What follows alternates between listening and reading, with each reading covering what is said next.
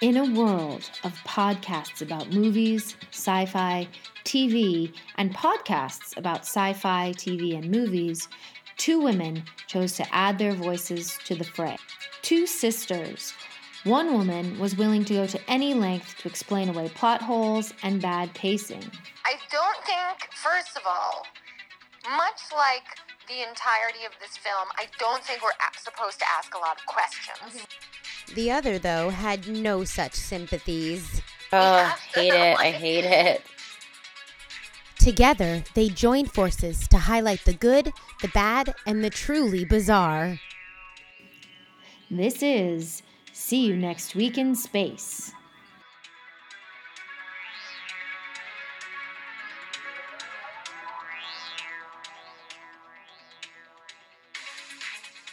All right. Good morning, Amy. Well, for me, it's morning. For you, it's night. Good evening. I'm saying good morning because when I record, I'm like always staring. I suppose this has always been true, but like I'm right next to a very large window, and always like I'm just getting a lot of whatever is happening outside in my eyes, which is how windows work. Ooh, that would be distracting. I would just really get lost in like people watching if that was. Well, I'm what I was above doing. street level, luckily. Okay. So I usually it'll be like, however, because I have a balcony, sometimes a bird is on there. I don't know if they've got squirrels in this country, but maybe they have a similar type of thing. Wait, what? I don't know. They if don't they've have got squirrels there? They might not. Actually, I think they don't.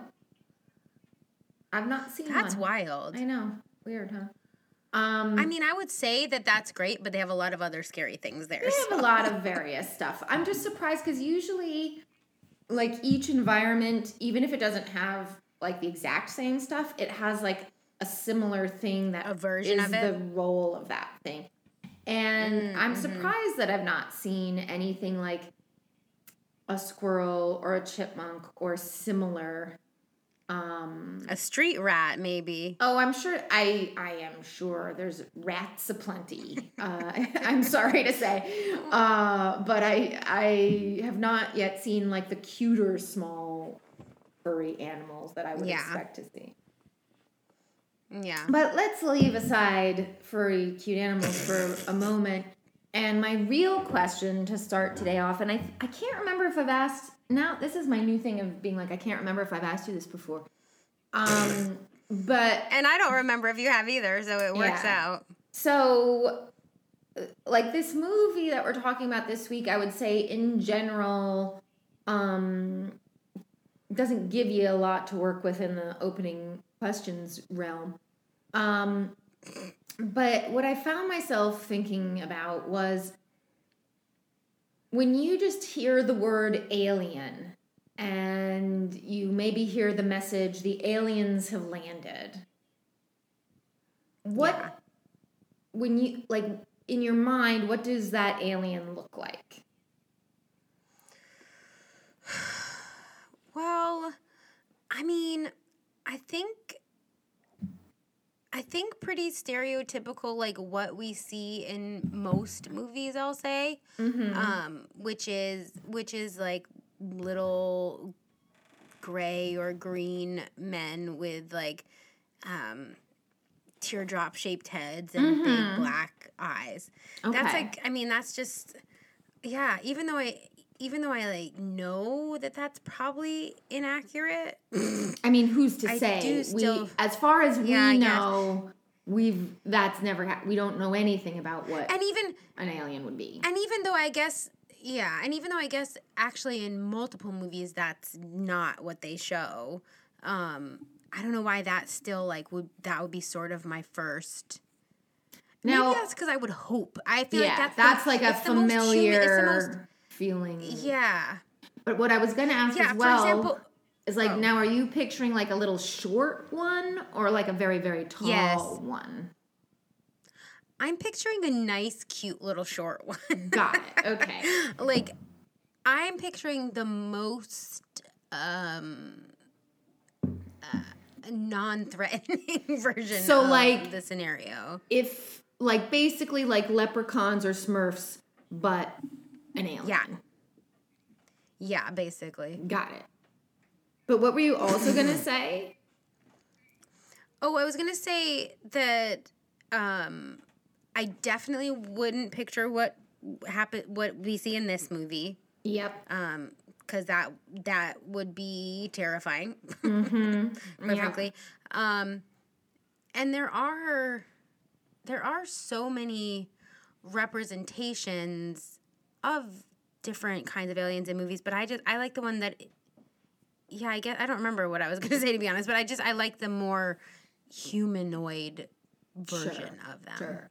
Yeah, and I find myself while you were talking, I was like, and what if, no matter what form it takes, like they can't be in our atmosphere without some kind of like protective gear, and if we didn't know any better, would we think the gear is what they look like? You know, like that's and would they know to put on gear? Like, I don't. I mean, if they've come here, they've probably figured that out. Because like, I know, which is also wild to me. Because like the whole thing is like, if they came and landed here, they are way more advanced than us. So they would have done whatever like thing they would have needed to do to figure out, like, can we survive in that environment? Yeah. And if not, what would we need to do to be able to be there? Right. Like, for example, I know in Men in Black, they act like the disguises are for, fitting in, blending in. But in another movie, perhaps it might be explained or described. Right, that's like your space suit. Their armor, or their spacesuit. Yeah. Yeah. And except like, this is my human form because this is what. Yeah, space is Earth, and Earth needs a spacesuit, and my spacesuit is designed to look like a human being, so that then I can go about my business undisturbed. I think you've really latched on. You've like gotten into probably what is a conspiracy on the internet right now. I don't even think. What is that? That we live among aliens? That aliens are here. That their human forms are spacesuits protecting them. And I don't even think you'd have to look that far on the internet. No, I'm sure. No, I don't think so. And I don't know that I don't believe that. Oh, boy. I mean, I don't. Oh no. But at the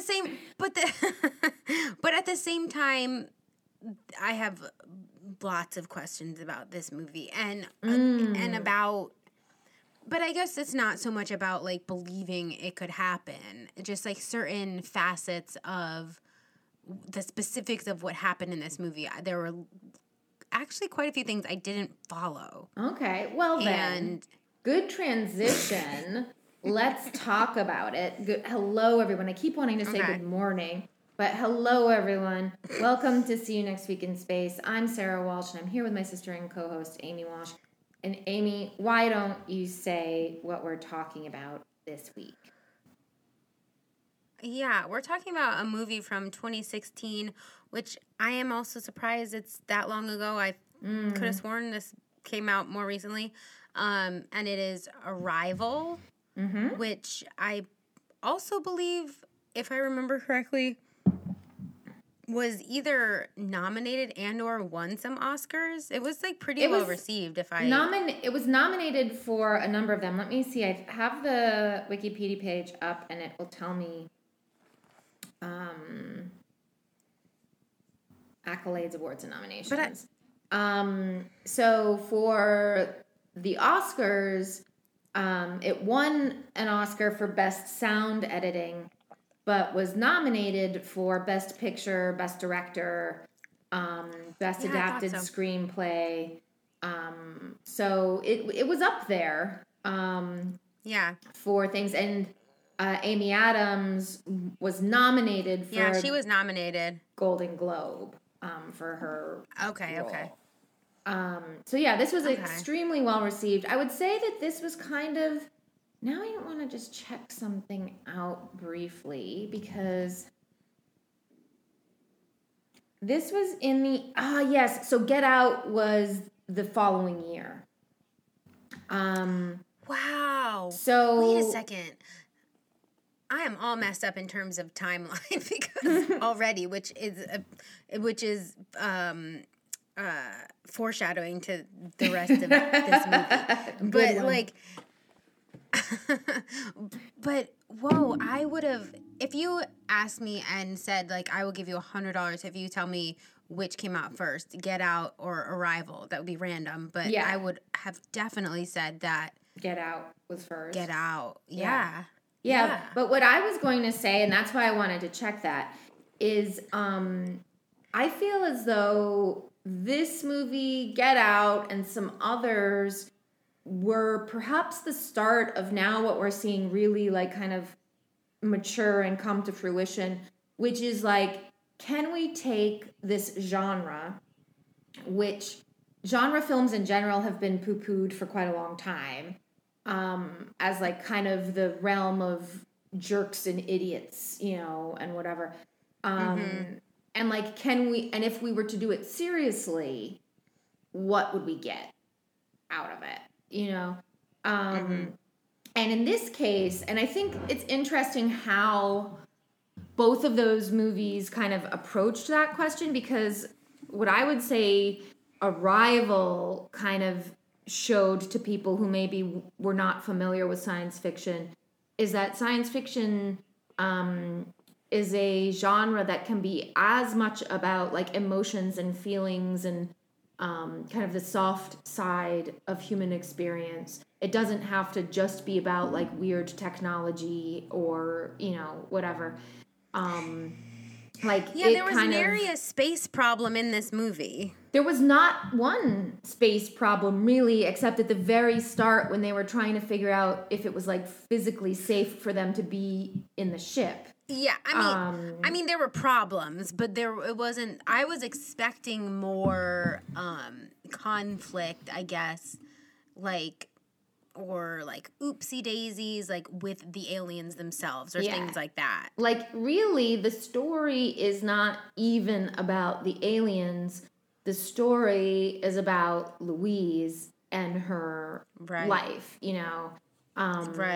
And so that I think is like what's interesting about kind of this movie in general. And then, as I said, it seems like it was part of a growing kind of emerging trend that we're taking genre films and showing that they can be as useful as vehicles to tell, you know, serious stories as any kind of true, I guess, like maybe more literary style drama that has been kind of the big Oscar winning stuff of the past. Because I do remember when this came out, it was this big, similar to Get Out. That's why I thought of it like this revelation to people who weren't familiar with science fiction, that maybe science fiction can be good and maybe it can and maybe it can tell serious stories, right? You know, and then the following year, the same thing. I mean, any genre.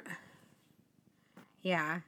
I think any genre has the potential to be good. Right. I think, you know, obviously any singular person has their preferences and what, you know, things they like to see or stories and the way things are told. But evidenced by this podcast, it runs the gamut. Yeah. Well, just as I'm like, even like a literary genre, or not a genre, but like a more quote unquote serious movie, it might not be bad in quite the same way because like it's got good production values and like, you know, whatever. But it can just as equally be like, I saw it the once, I have no interest in seeing it again. I didn't care for it. Oh, sure. You know, like, so it's... In case anyone was confused, there are a lot more movies I don't like that aren't science fiction. It's not only science fiction that I don't like. I'm an equal opportunity hater. That's for sure.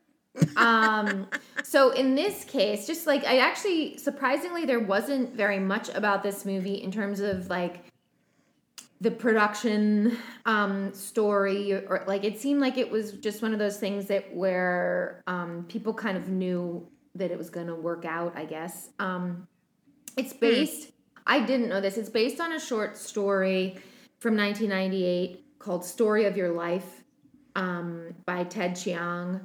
And that's like kind of the source material, but my understanding is that the movie really is quite a departure from however that story works. I mean, like, it's kind of the inspiration for this, but there's some significant differences.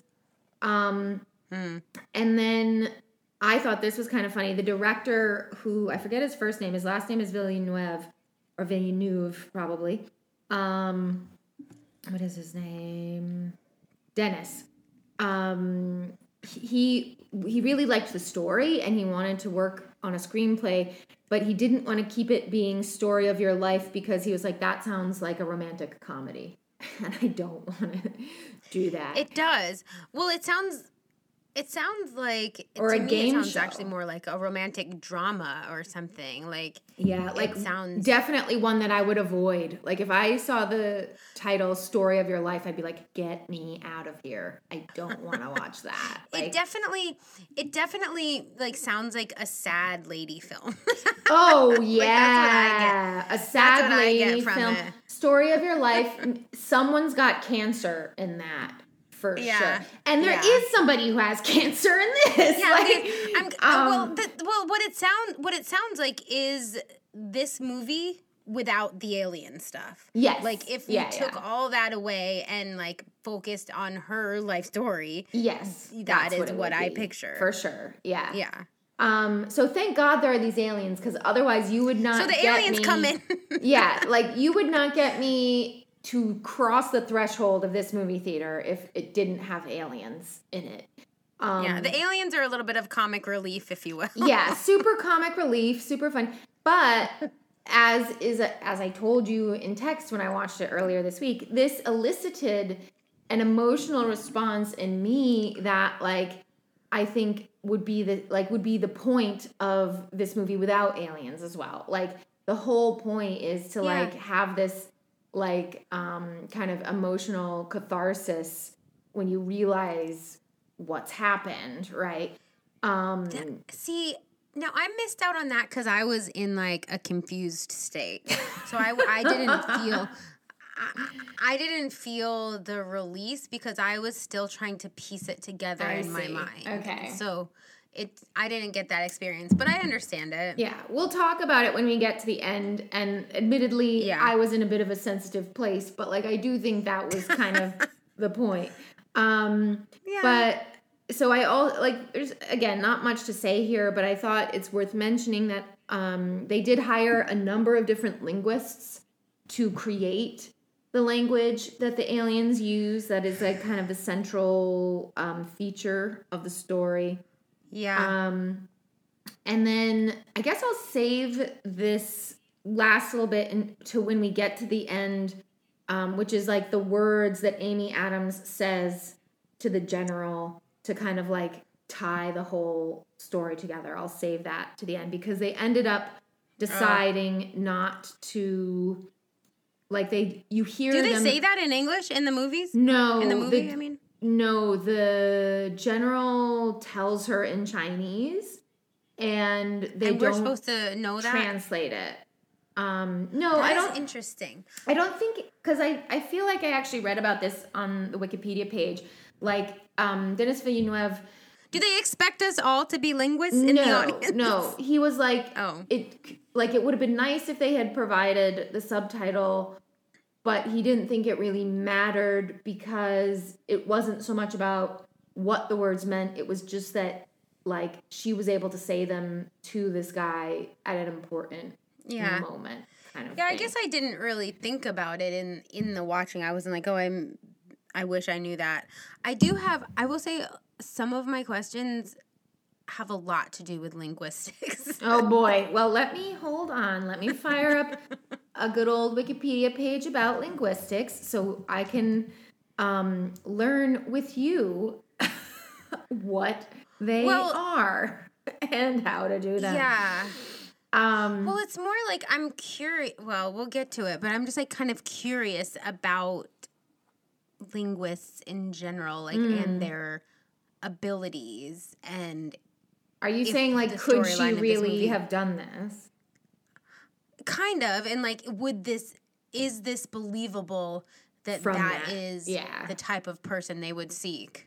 I mean, yeah. I'm just curious. We'll chat about it, but I feel like Yeah, we'll get there. perhaps.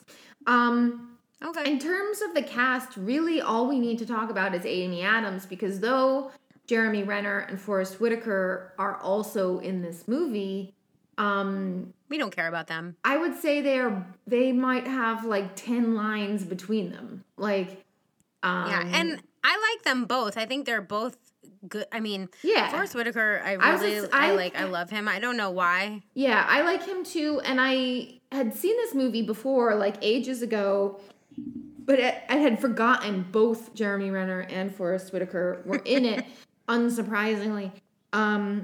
And so when I saw Forrest Whitaker, I was like, oh man, I love this guy. And like, he's one of those actors who's always like a value add. Like, he's always going to make a movie better no matter what and it is. like he always plays a guy that I like, which is weird to say, and probably I've not seen everything he's in, so maybe that's incorrect. But like, even in movies where he plays a literal criminal, Right.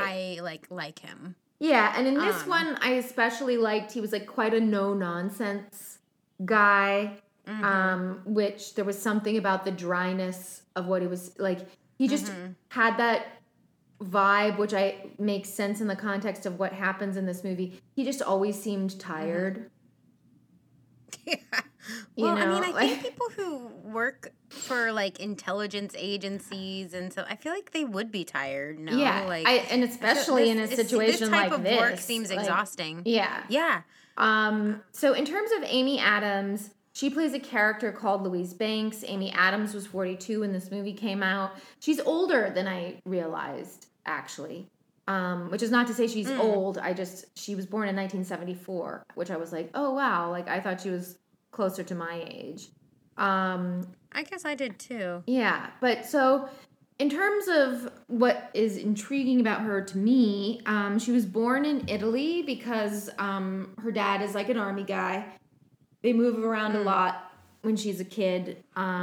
She's also from a Mormon background, which doesn't surprise me per se, because when I learned that, I was like, oh yeah, she looks like she could be Mormon.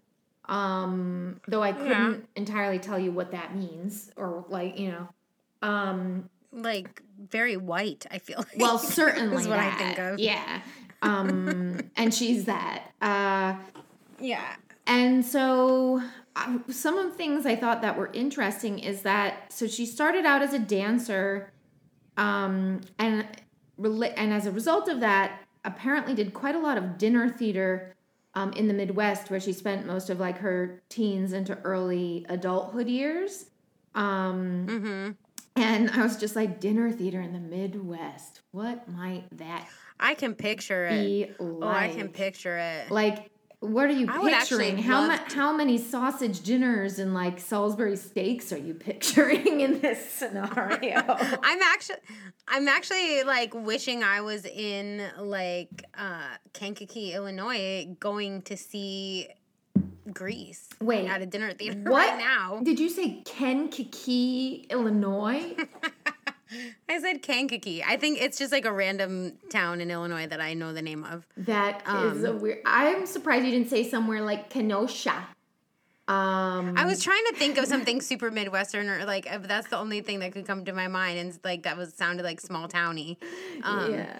But I would love to go to a dinner. I've actually never been to a dinner theater other than like ones more in the South that are, I wouldn't even really call it a dinner theater, more like, like the, I don't know what they would call it, but like the mystery dinner kind of shit. I've done that too, but like, no, the ones where it's like, they do like log rolling and like tricks and craziness. Whoa. And it's like, oh my God, that sounds like a circus. Did you go to the it's circus? It's like lumberjack. No, it's like the like lumberjack theaters. Weird. They have a bunch of them in like Pigeon Forge, Tennessee. They're very fun. That is, I'm gonna So that's need more to, what I'm picturing, or like a medieval I'm gonna type need of dinner, to those type of ones. sit with the idea of a lumberjack theater for rather a while. Oh, it's kind of fun. Like if you go to like the real for real ones, they're like actual lumberjacks. They like actually do the like tree climbing thing that they do. Sure, They like yeah, actually yeah. saw wood. Like it's intense. But oh, anyway, you know what? You know why it's like that? You know why they have that in Tennessee? It's because a whole bunch of Scottish people moved to Appalachia. And so, because Scottish people really? Scottish people have weird competitions that are like, I forget what they're called, but like, let's call them like great lumberjack competitions? They're called like great man competitions. And they literally like throw logs to see who can throw a log the farthest and stuff like that. Yeah, it's stuff like that. Yeah, it's exactly stuff like that. And I mean, they have silly ones that are like this family versus that family, and they do like silly whatever. It doesn't matter. Oh my God. But so that's the kind of like quote unquote dinner theater I've been to. I've never been to like a proper like sit inside where they do like a full on like musical floor show, like you know. Yeah, I think that sounds great. And actually, for Amy Adams, I think it feeds into her first role that I remember her as. I wasn't sure if it was her actual first credit or not, but in Drop Dead Gorgeous, she plays like someone being in a pageant, and I remember very distinctly like she has the best high kick and stuff like that. Like yeah, because she's a dancer, and I think her character is even like this weird kind of like slutty one, and then she like goes on to be a stripper, right? Like. She's like a cheerleader. Yeah, that's her first credit. And so in fact, like, so let's see, I think Drop Dead Gorgeous was like 97 or 98ish, but like, so she would have been older than a lot of the other girls in that movie already. But she looked really, she looked real young, and she was like, she was super skinny. She was super blonde in it. Yeah. She also was in a movie that I occasionally like to watch, but when I do, it means something's gone horribly wrong in my life, which is Tenacious D and The Pick of Destiny. Sometimes you need to watch a movie that is so stupid because your life is really sucky at the moment, so you like need to watch it. So whenever I'm watching that movie, something is really going wrong with me. That is a little dark. I mean, that's definitely dark because I love Tenacious D and I love their music, but I don't think I would ever choose to sit down and watch their movie. Do you think I would like it?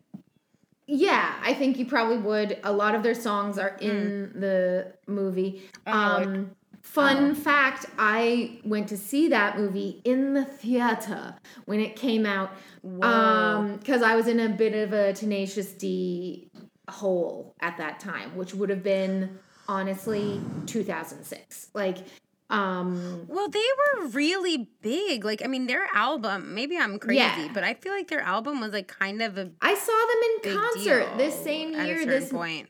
I saw them in concert. Did you really? Yes. It turns out I'm a real TD head.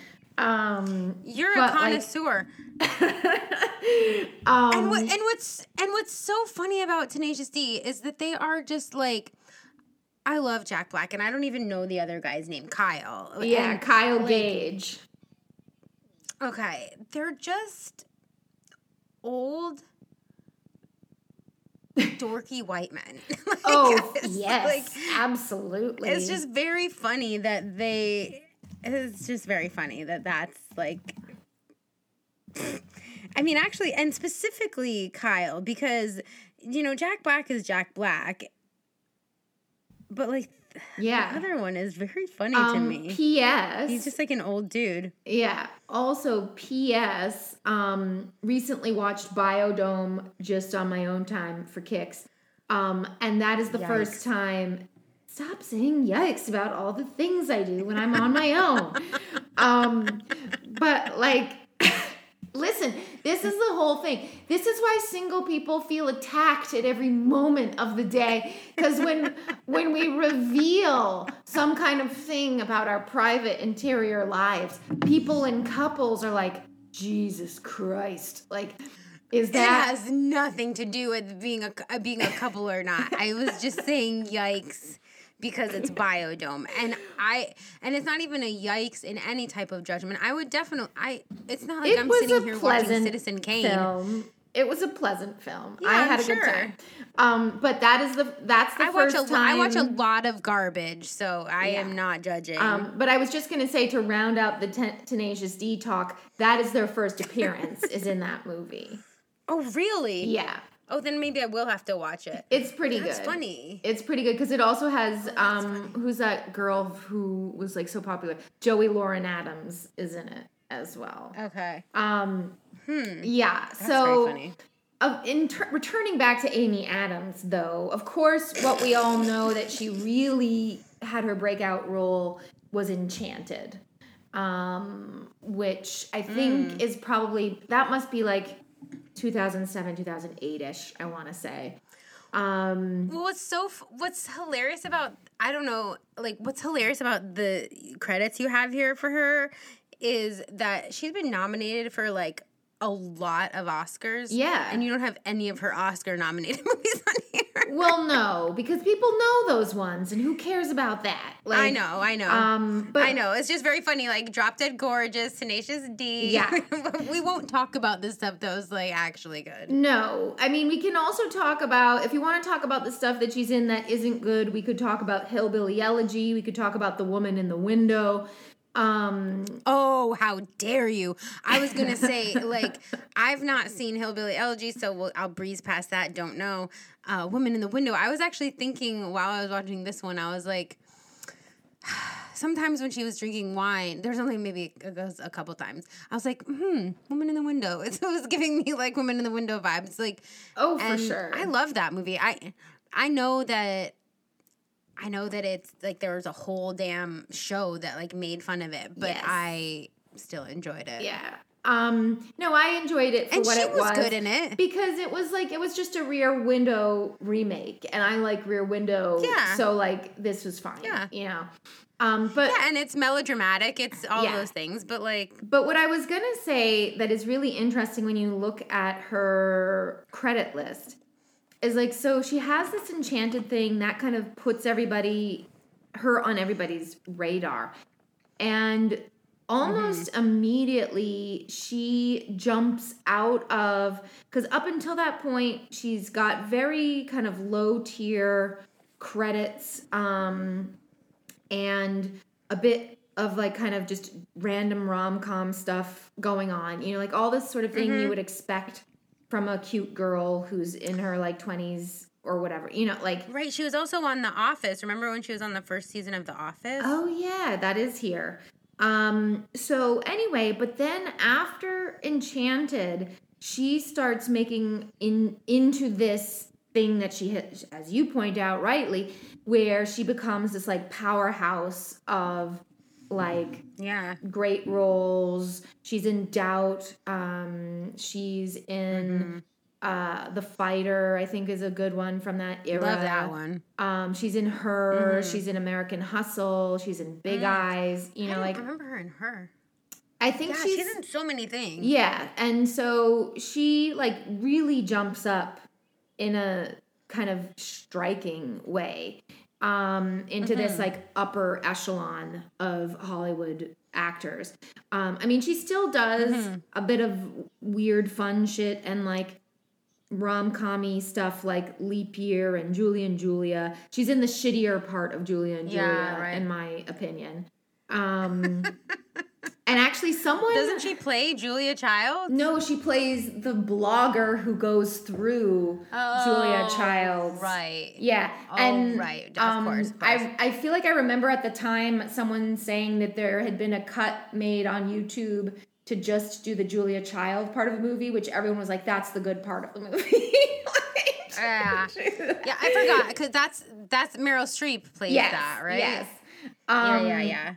So she goes on, but so she'll still do a bit of that, you know, but like she really moves into this quite fancy land of being a very known fancy actress. However, intriguingly, coming out at some time this year, there's a Disenchanted movie where Oh, yeah. she's going to play that same character again. So I'm wondering what that's kind of all fun. about. And I think there's like an evil someone That's who's cool. in it, I feel like. Yeah, of course, Yeah. there must be. Also, I'm just noticing here, she's in pre-production for a movie, I presume, called Night Bitch. And Ooh. boy, oh boy, do I want to Night know. spelled... No, it's spelled Night, so like nighttime. Okay. A nighttime bitch. Yeah, I really am curious what Night Bitch is about. Yeah. Oh, whoa. Oh my God, it's a horror movie. The description on IMDb is a stay-at-home mom begins to worry that she may be turning into a dog. Wow. Oh boy, I don't know what that Whoa. means. Oh, okay. So wow, okay. I've just had so many like internal like flips in my head because you said night bitch. Yeah. And then I was like, okay, are we saying like knight or and then I was okay, night with night. And then you said it's a horror movie. So then in my head I was like, oh, I'm gonna add a comma. It's like good night bitch. Yeah. No, it's Yeah, one like- word. Oh, interesting. Yeah. So she's becoming a bitch, a literal bitch. Yes. Yes. She's Wow. a literal bitch at night. She's a figurative bitch in the office, ladies and gentlemen. But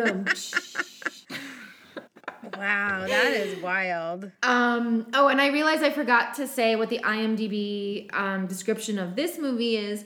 It says, a linguist works with the military to communicate with alien life forms after 12 mysterious spacecraft appear around the world. So that's what we're talking about. Okay. So let's just dive right in. Yeah.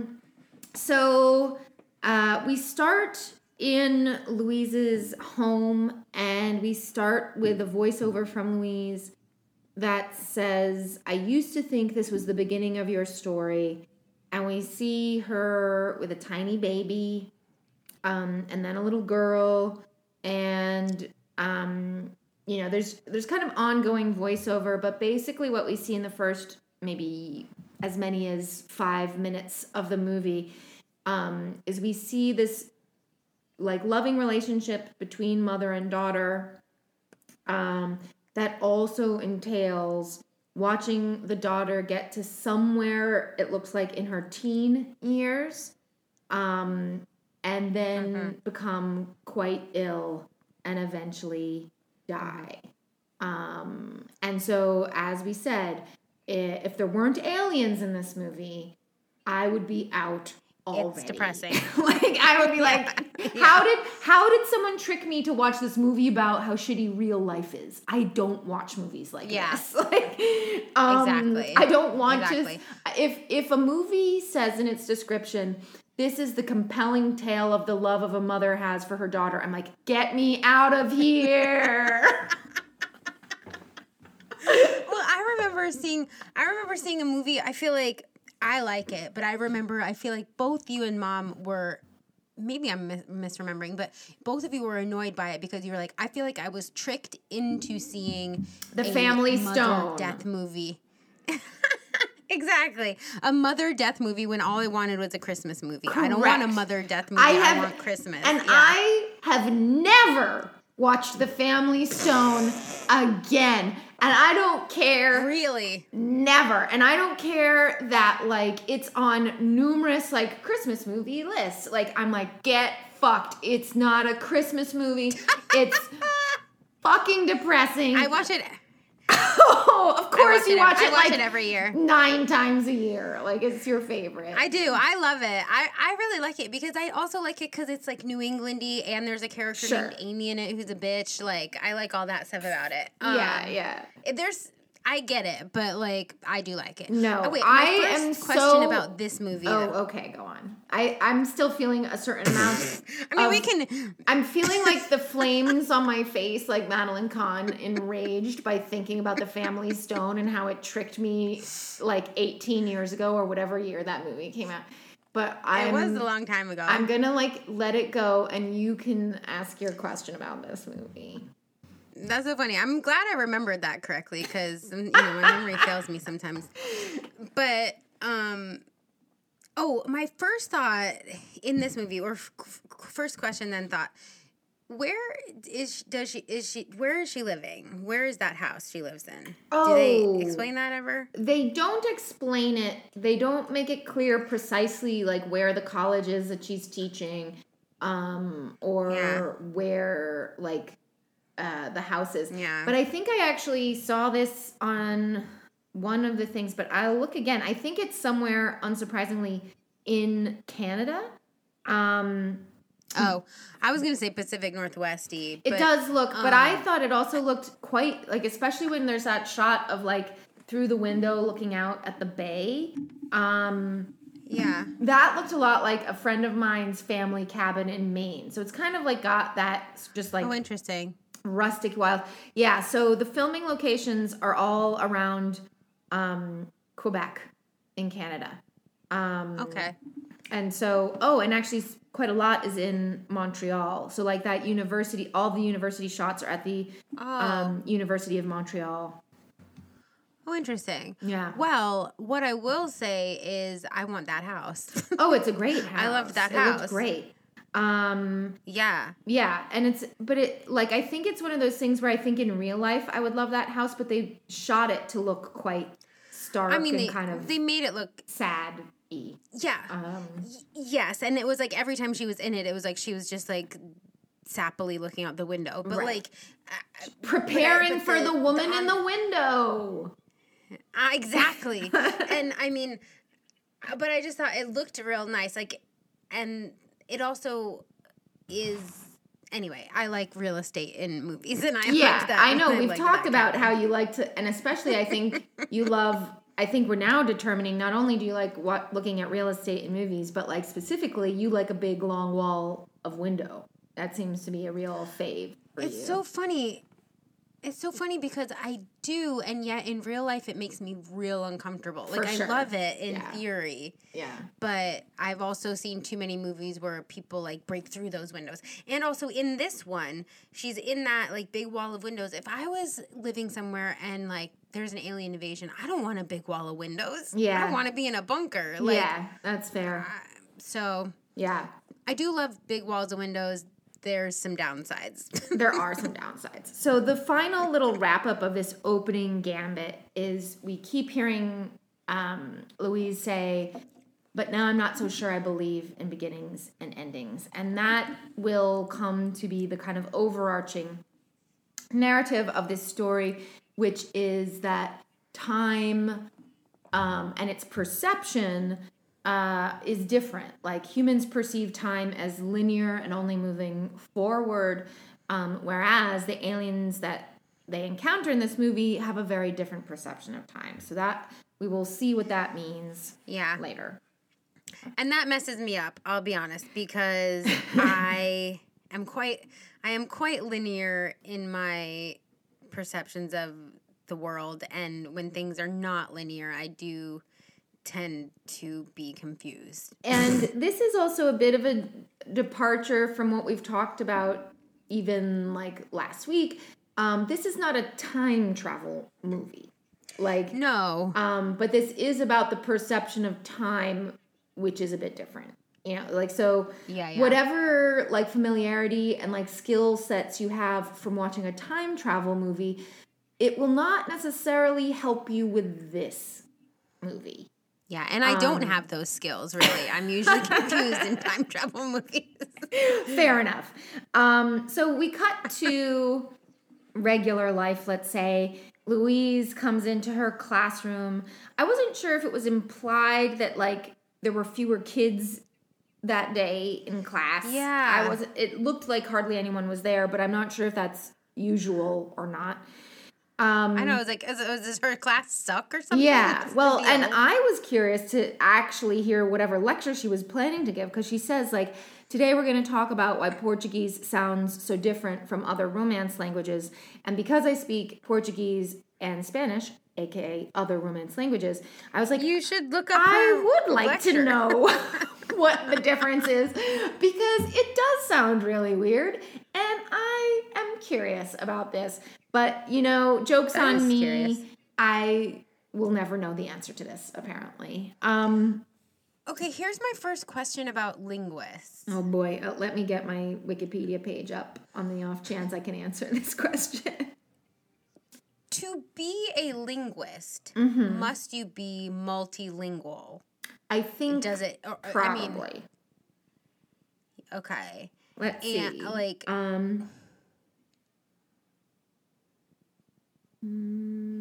This doesn't. I mean, if you're looking like a Wikipedia, it might be more like the study of linguistics is this, but like, I'm just Right. curious. Like, we don't have the answer because we're not that. But I like, think it's typical that you would speak at least Yeah. a few. And because you're studying all languages in one, and well, like, and in you fact, just- so comparative linguistics is comparing different languages to each other. And this is basically, that's one of the first, according to this is one of the first types of linguistics that emerge as a discipline. And that is creating language families. So like the fact that we have Romance languages that's a language family, like, yeah. and so, and also because I'm in a university, I've like run across linguists before, and I get the impression that oftentimes people have like a space that they kind of sit in. Like maybe they're good at Asian languages, maybe they're good at like Middle Eastern languages, like so they have kind of like a wheelhouse that they operate from. Yeah, and I wonder if there's even ones that are like experts in English, Yes. for example. Yeah, Like, yeah. Where like, because there's obviously regionalisms, Right. Yeah. and Yeah. like knowing all of that kind of stuff. Yeah, so from this from Wikipedia, it looks like there's a variety of different kind of things you can do, because on the one hand, you can do like looking at different languages and kind of studying a language internal to itself. So like its grammar, its spelling, its the like the syntax, the semantics, like all these elements. Like you could just spend your time studying at language and doing that. Right. Yeah. Or you could do comparative linguistics, where you're comparing different languages to each other. Maybe you're even comparing different language families to each other. And then Or maybe you're dabbling in a whole bunch of different like areas. I mean, because what it sounds like, for example, in her case, what I gather from, she's like a very special linguistic person, linguist. So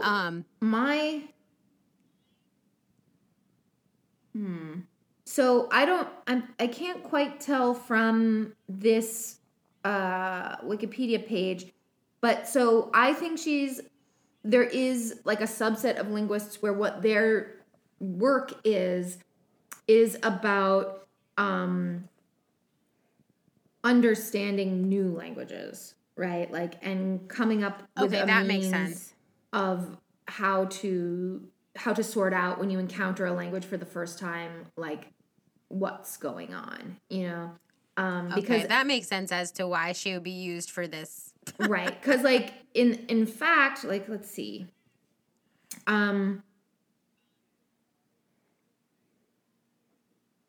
yeah.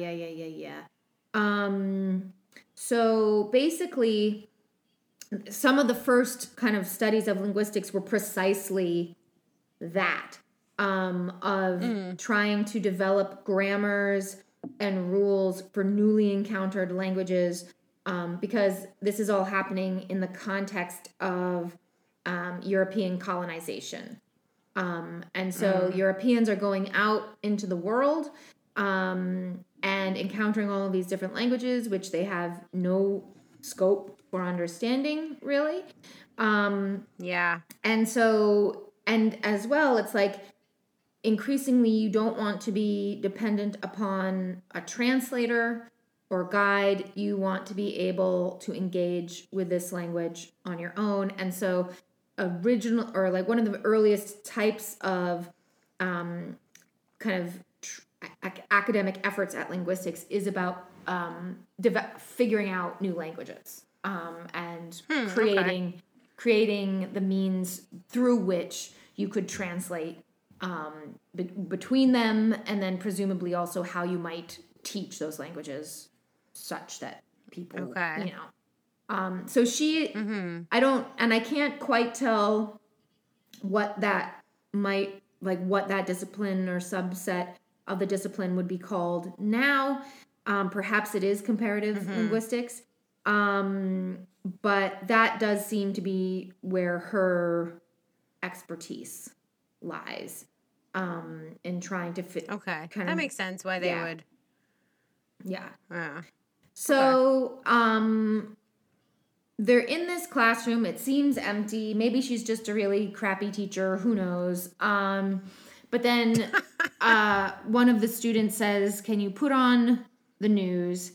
And they do. And I thought, like, the way this was shot, I thought was really interesting because we don't actually see the news footage that they're watching. We hear the commentators, but what we actually see is the camera is showing her face and her students' faces, like their reactions to this information rather than the newscast itself, which I thought was an interesting choice because it actually, what it does is it kind of saves the reveal of what the spaceship looks like for quite a while.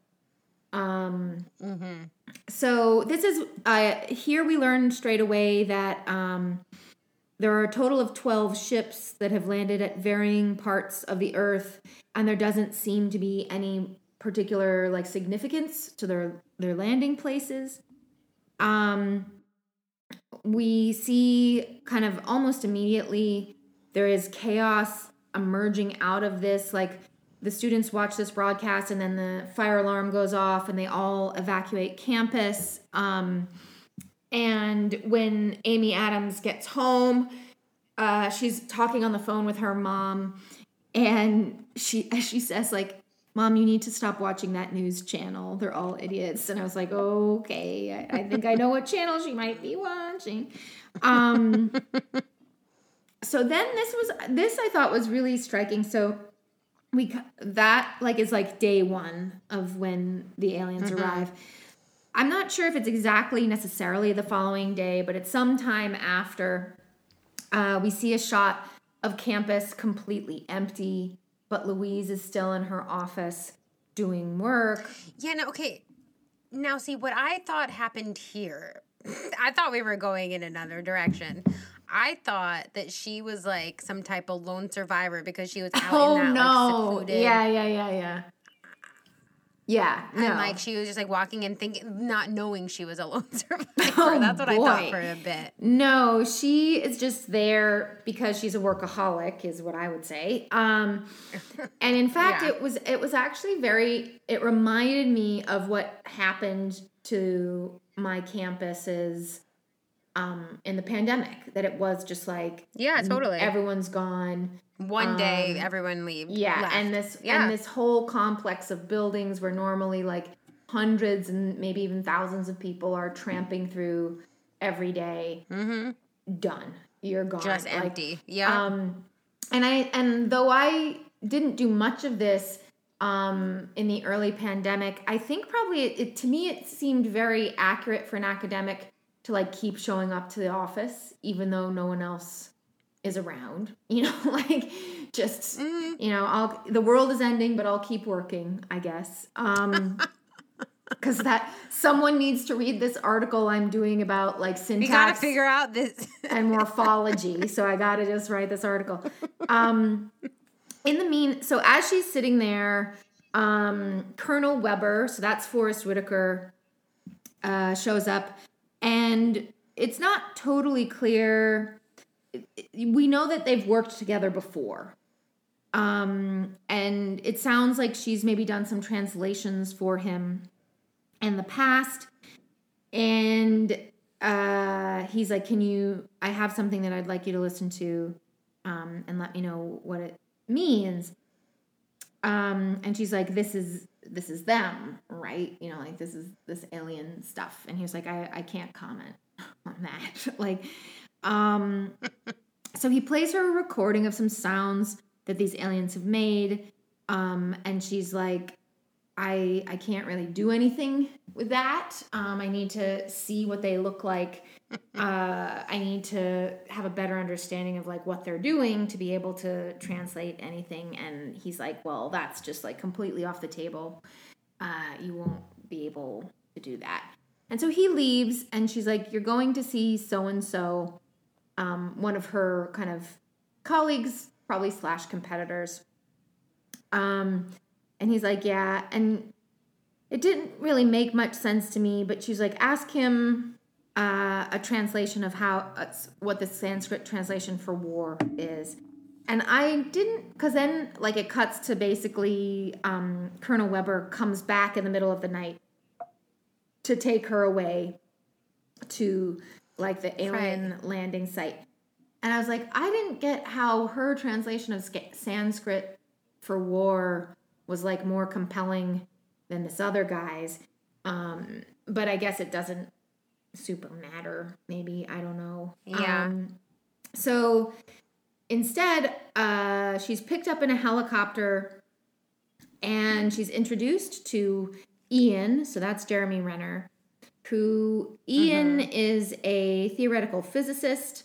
And both she and him have been selected to be part of a team, and their main goal is that they have to develop a way to ask a series of questions of these aliens that are primarily about like, are you here to kill us?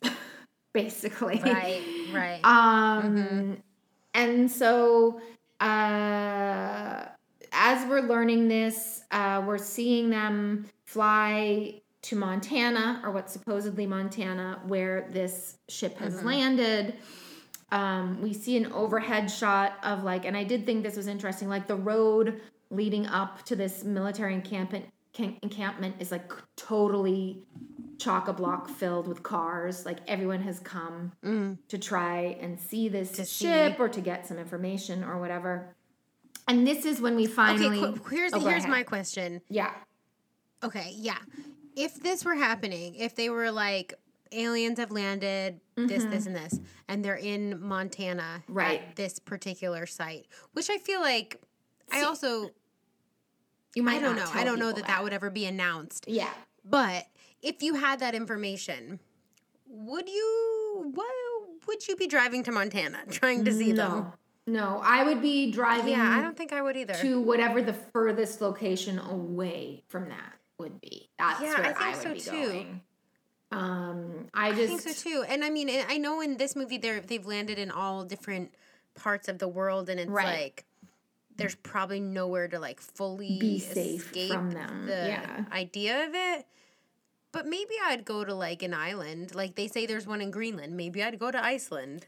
Yeah, I think what I would try and do, and this is per when we see subsequent news clips, like people start losing their shit as a result of this arrival. And I think what I would aim to do is, now this is unfortunate because Montana would normally be a great place to go. But I would go somewhere a bit less peopled and just be like, let's wait. I know that is why Montana is.